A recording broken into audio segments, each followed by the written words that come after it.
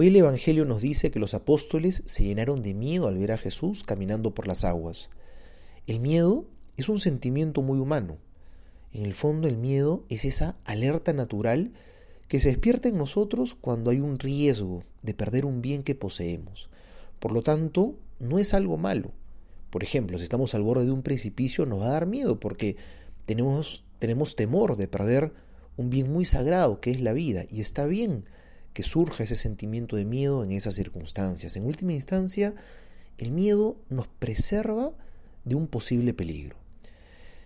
Incluso, el miedo podría convertirse en una virtud muy alta, si es que se transforma en temor de Dios. Por si acaso, no es temor a Dios, no es que haya que tenerle miedo a Dios, es temor de Dios, es un don del Espíritu Santo. ¿Qué es el temor de Dios? No es por si acaso lo que sucedió hoy con los apóstoles en la barca. El temor de Dios es el rechazo que brota en el corazón por la posibilidad de vivir alejados de Dios. Es no querer vivir lejos de Dios, porque si Dios es tu mayor bien, no lo vas a querer perder. Por lo tanto, uno tiene miedo de alejarse o de perder un bien tan querido. Por tanto, el temor de Dios es consecuencia del amor, de un amor muy grande, es una virtud.